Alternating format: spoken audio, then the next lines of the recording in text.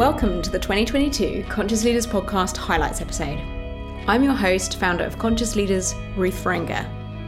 2022, what a year. And it's been the first year for 2 years now that has seen less direct effect of the COVID-19 pandemic. Of course, there are ongoing effects. And one of the lasting effects on business is clearly the working from home and hybrid mixes, which we see are largely positive.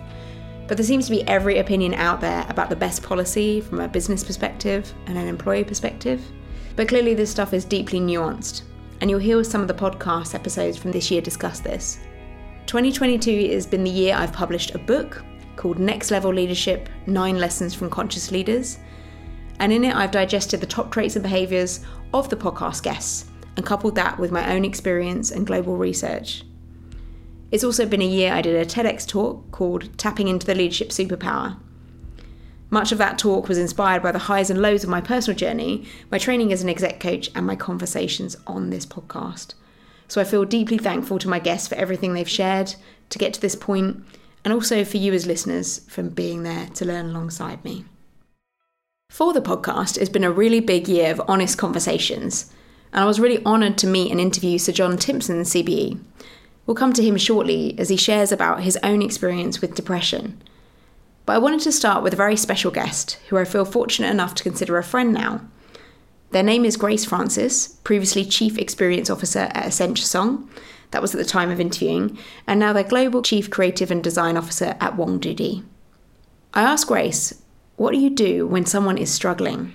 I think it's very, very similar to sports performance. In a single moment, if you start to choke, you panic and you stop being able to engage your brain. And I think the first thing to do is to be able to look at the circumstances and try to take some of that pressure off. It's not always possible, especially when we're in senior roles. I can't get rid of your targets. What I can do is, again, create a space where we can say, right, if we take the pressure off for this period of time, let's just see how we can operate again. And a lot of the time what people need is that chance to catch that breath, to recenter themselves and remember that actually they're very good at their jobs. If there's something outside in the world, I think that requires us to be more human. I don't know anyone who hasn't suffered a bereavement in the last 2 years. I don't know anyone who hasn't suffered health problems. And that, in a very strange way, one of the few things that is good, means that we are more empathetic to that situation. It's easier for us to say, I understand what you're going through, I've seen or experienced something similar myself. Such tangible advice on how to release short-term pressure to allow people to regain that confidence they have in themselves. I went on to ask Grace about their own identity, as they identify as non-binary.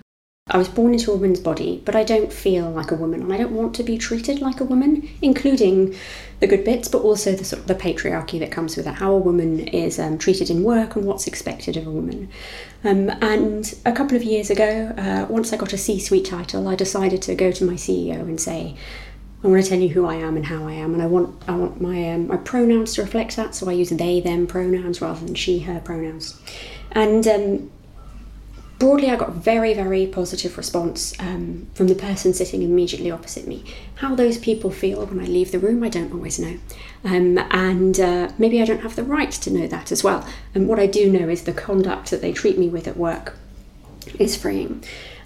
For me, I've always spent a lifetime working in companies where I'm the person bringing the new shiny weird thing.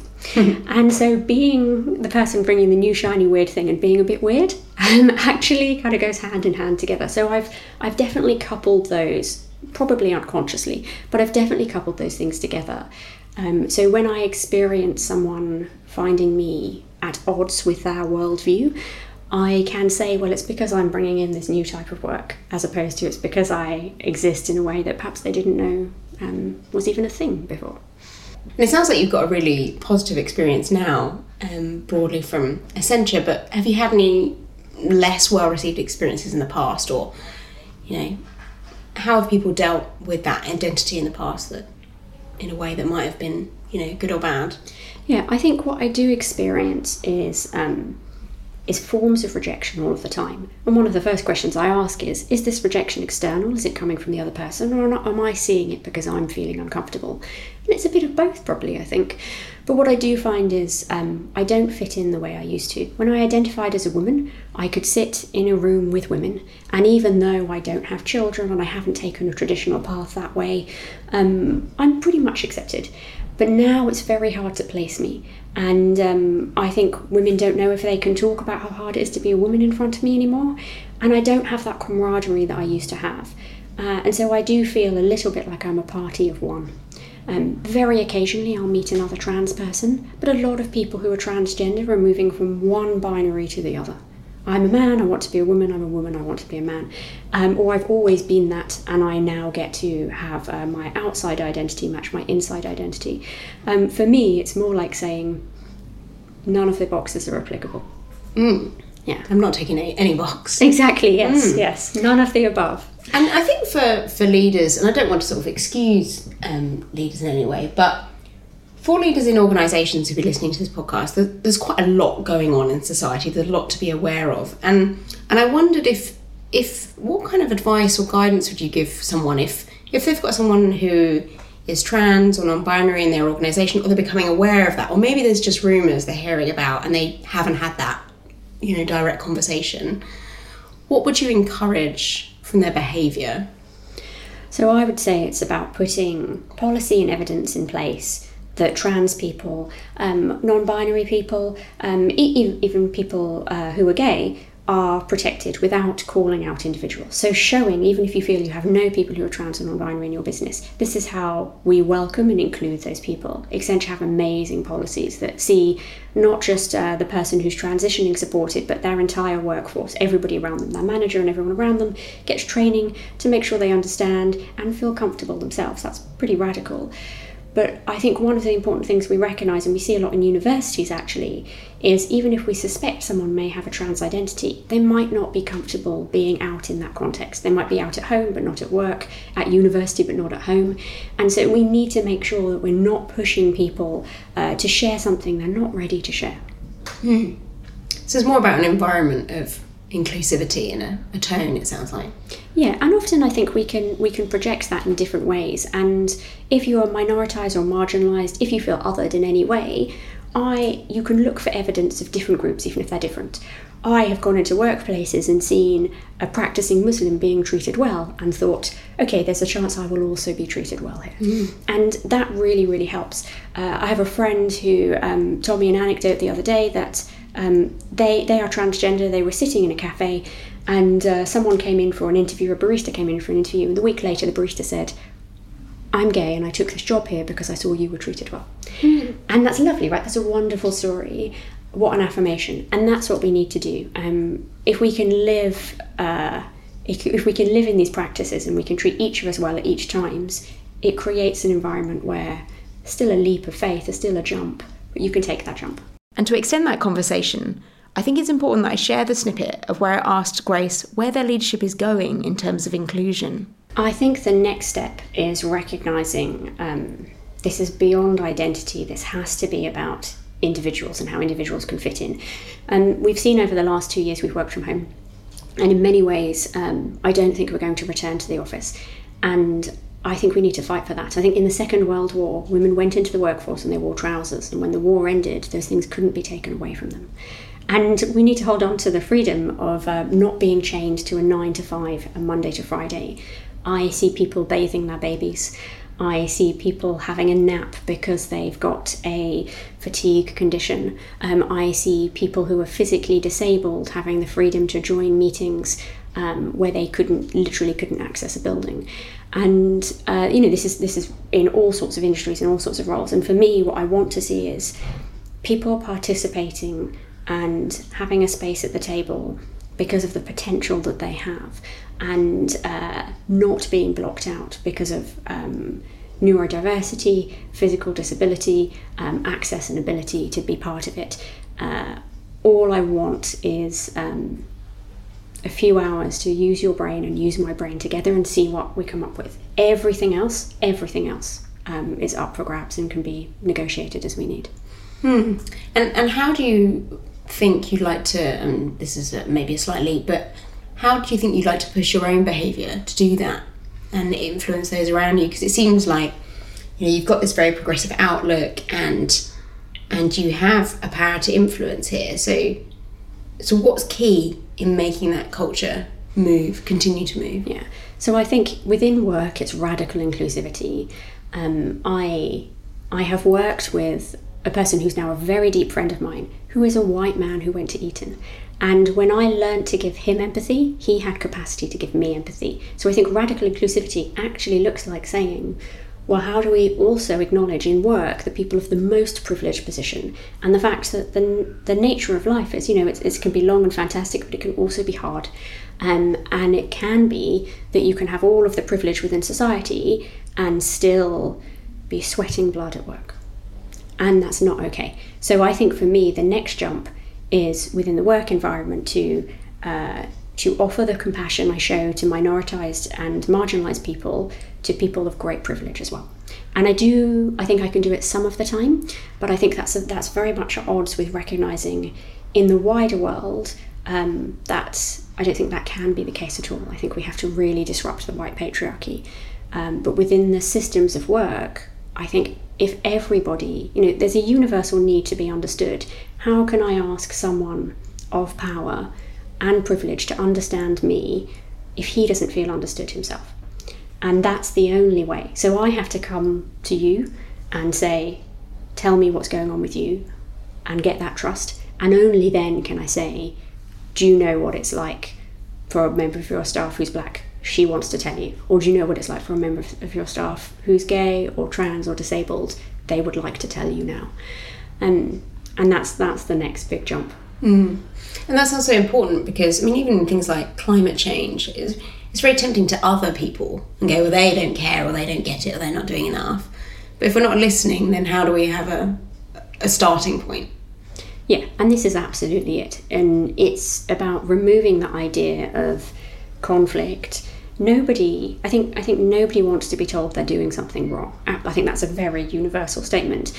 And I think it's very, very hard. And I think we see it a lot of the time with, again, with white men who feel that they may have been passed up. Maybe they were in a working class background. Maybe they've worked very hard for that position.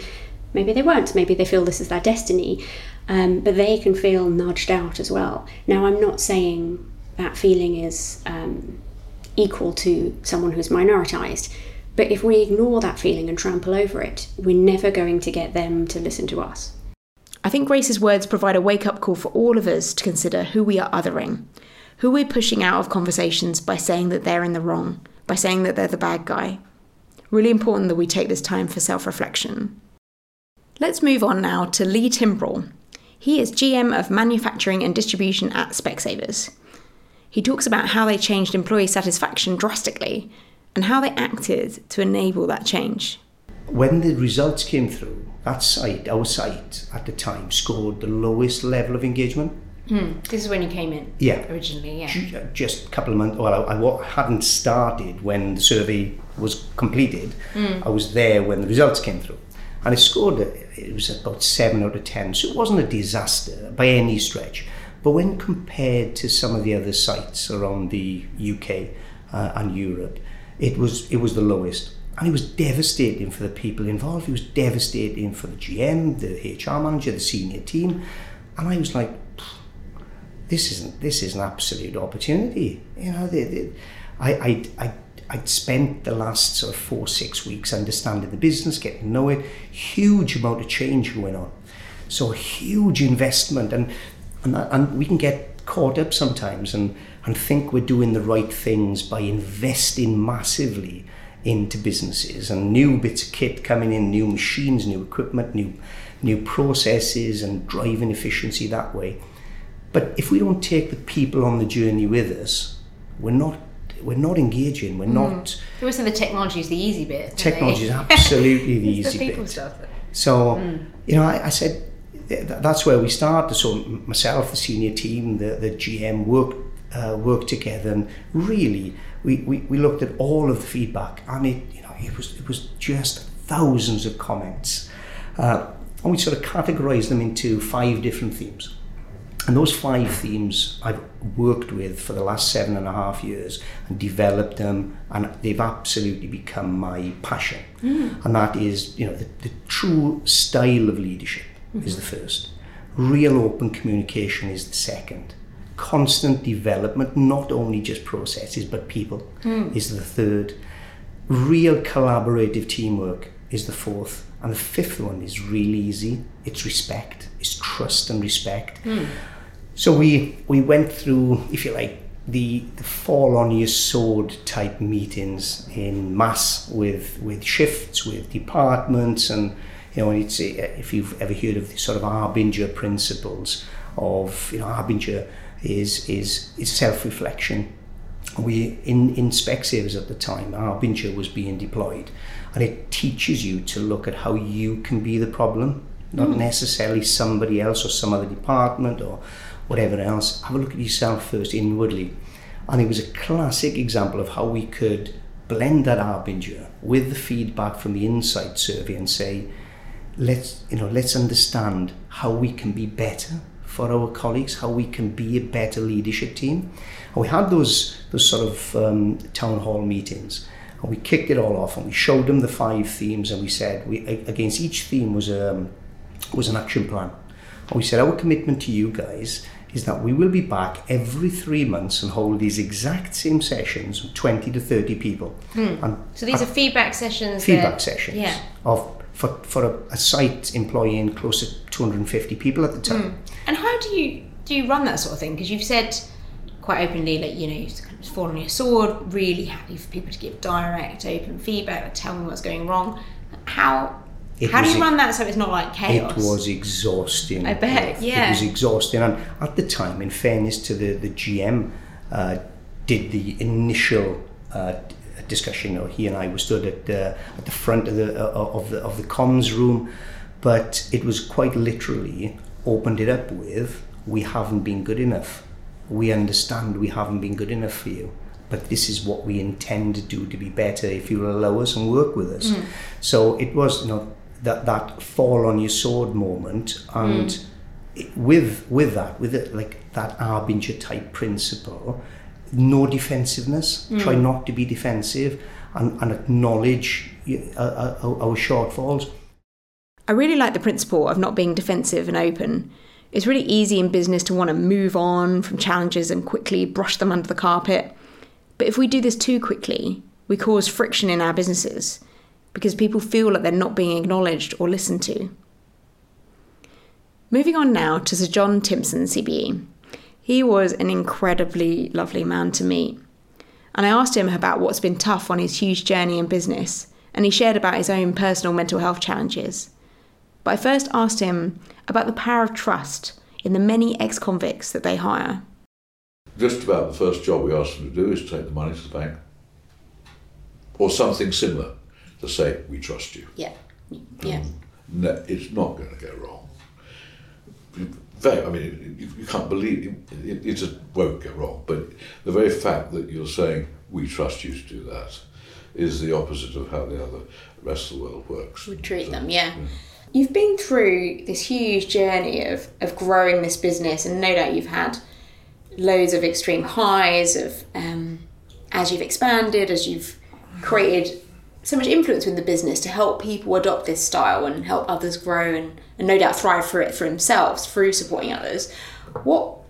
Tell me what's tough, what's hard? I mean, the toughest time I had was in the 1980s when I just bought back, the management buyout bought back what the family business has gone totally out of the family's hands. And just imagine, I had an enormous piece of luck in doing it, and because the deal just went in our favour, and we were able to get over 75% for the management, and I got over 50% for myself. And so, the fact that we'd lost it in a boardroom round made me even more determined to do it. And then, so that made it even worse when I suddenly realised that this thing's not going to make money. And I'm suddenly, I'm going to be a failure, an absolute public failure. And that's the first time I really, really felt quite depressed. So So I got to know what that was like, the time when you get up in the morning and, not another day feeling miserable or nervous, looking at other people and thinking, you don't realise how lucky you are. I mean, I wish I could go around doing your way. But, it takes a long time to realise that I'm me, and there are certain things I operate in the way I do because of the personality I am, and I can't be like someone else, and that's quite tough to exercise, because everyone thinks, oh God, look at this wonderful business, you must be able to do all that. I mean, but for a start, I can't cut keys with my shoes. I started off as a shoe shop assistant, and then I was a shoe buyer, so I understood fashion, and I wouldn't be the greatest person in helping someone with their personal life, not always, although sometimes I might be the right one. People come to chat to me and they seem to think it helps, but nothing like as good as those area managers we've got. So, it sounds like you've instilled, that type of role that they run. So it also sounds like you're familiar with the territory of depression, something I'm also familiar with. Yeah. Well, I've written about it. I was talked about it. I'm very clear that. What do you say about it? Well, I just describe what it's like. Because if I describe, just mention it, didn't I, about sort of, you get up in the morning and you sort of still feel, and how do you feel on a scale of 1 to 10, like about 2, and you can't stop thinking about things which actually are very important. You can't get them out of your mind. They go round and round and round, and you just can't operate. And when I talk in those terms, I say, well, that's what I'm like. So they come talk to me. And I described that in a little book that we did for Mental Health at Work, which is free for all our shops. I've done another one on teenage mental health as well. Because in the end, the most important message, and I have to each time remind myself of this, go and talk to someone about it. Because you think you're the only person in the world who has this problem. Certainly when I had it, the very first time was actually in the mid-70s, late 70s. Never occurred to me that anything like that would happen to anybody, and then it happens to me, so I must be the first one. And you can't, and there was probably, there was a stigma there, and my late wife Alex persuaded me to go and see the doctor, and that made the difference. And, he was fantastic, and I thought he was a very tough, hard guy, because you're terrified about going to it with a cold or whatever. And but no, when it came to explaining, and he explained why you're like that, basically, you've overburdened your body and your mind. And it's people who get it tend to be the high performers, people who are actually relied on to do more than they're capable of doing, and so you just burn out. And that's the body's way of saying enough is enough. And, the body gives it these messages. Yeah. Doesn't it?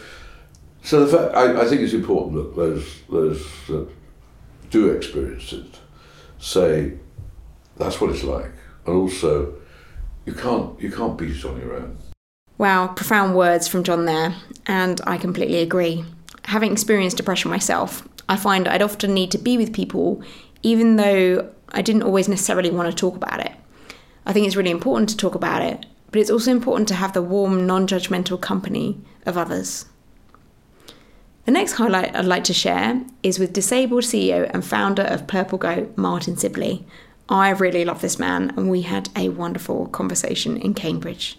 I've had this hero's journey, but there's a sort of thing around, I'm going really off left field now, but mature masculinity, and that's about almost giving others a platform and facilitating rather than being the centre of it. So again, it's a shift that I'm going through at the moment. Okay, this is a very interesting topic. Tell me more about mature masculinity. Yeah, so, oh my God, because it encompasses so many different parts.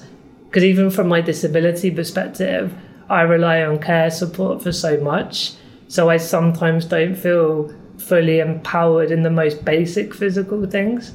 So like there's a thing around, like I'm not 6 foot, 6-pack buff man. So like there's that whole masculinity thing I've pondered for a while in that way. But then obviously the way I brought it up a minute ago is more in the business sense or the career sense. And yeah, it is just that sense of the hero's journey in the film. The hero comes out at the end of the film, blood all over their face, and they've slayed the dragon and they've achieved everything. And I feel like all the goals I had, I've achieved.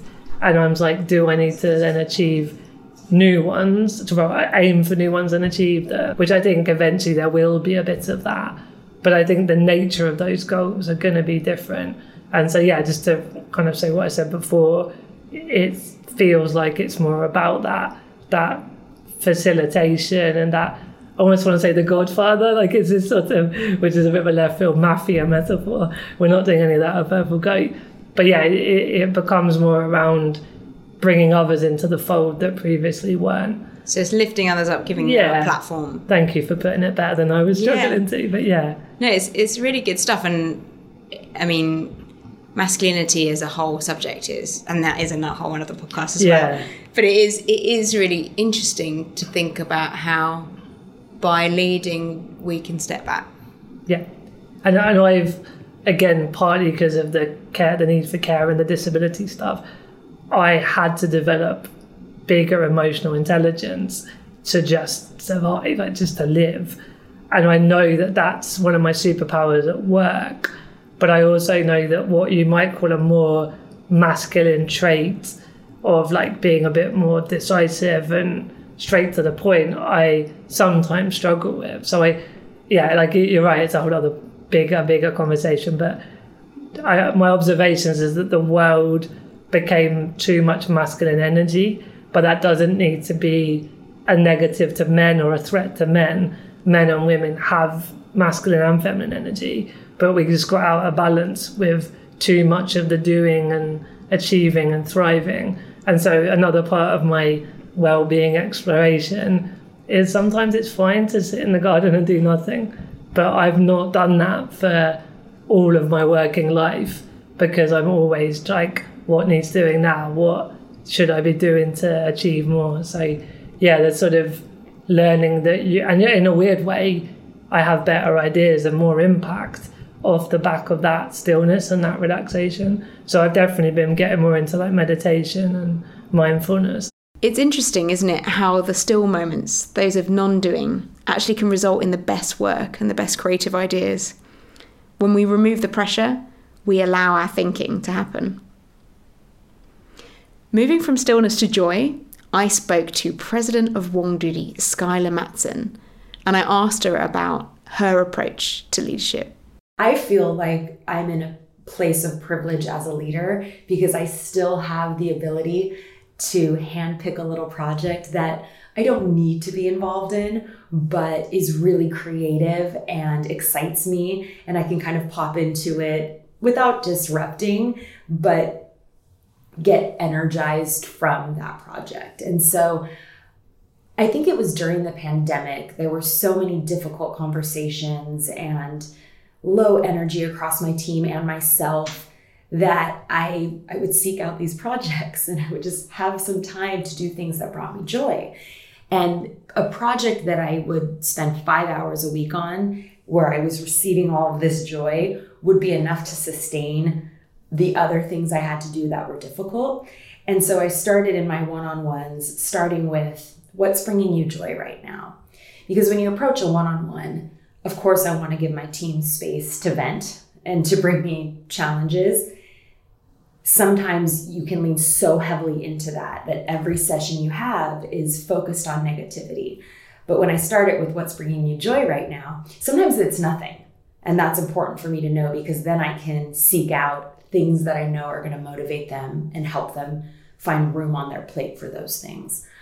But reminding people that there are things that bring them joy, creating space so they can add those if they don't have any, is wonderful for me as a leader. And it totally changes somebody's mood when you frame up a conversation like that.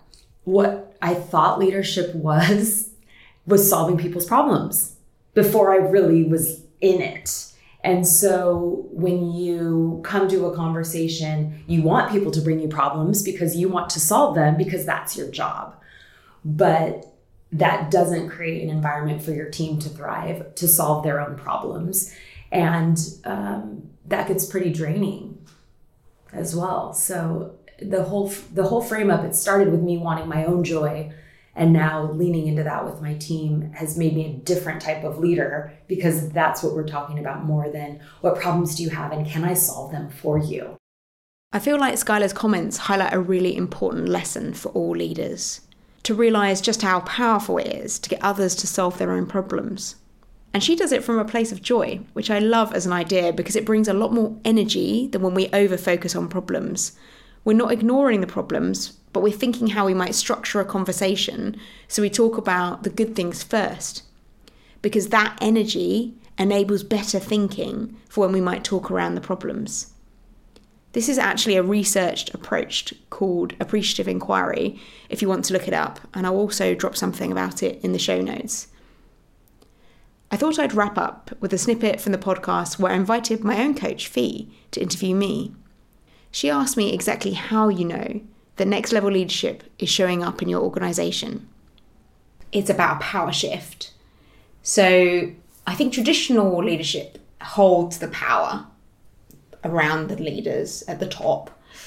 Whereas because next level leaders are confident in themselves, they don't need to hold the power anymore. They can give it away because they don't need to prove themselves.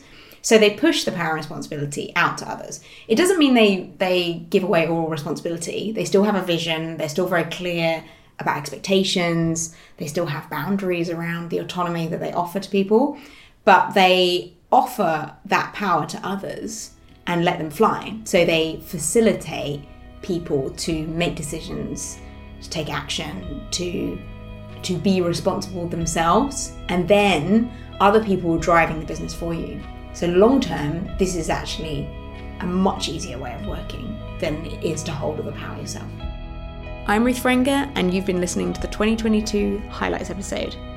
I hope these nuggets have either been a good reminder of some of our guests, or perhaps even a good intro to the people on this podcast that I'm so keen to showcase.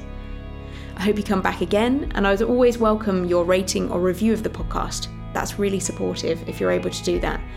Or if you'd like to send me any feedback privately, my email is ruth@consciousleaders.org.uk. And you can find out more about our work at consciousleaders.org.uk and subscribe for free content to help you as a leader do your best work. Good luck for 2023, and perhaps we'll see you soon.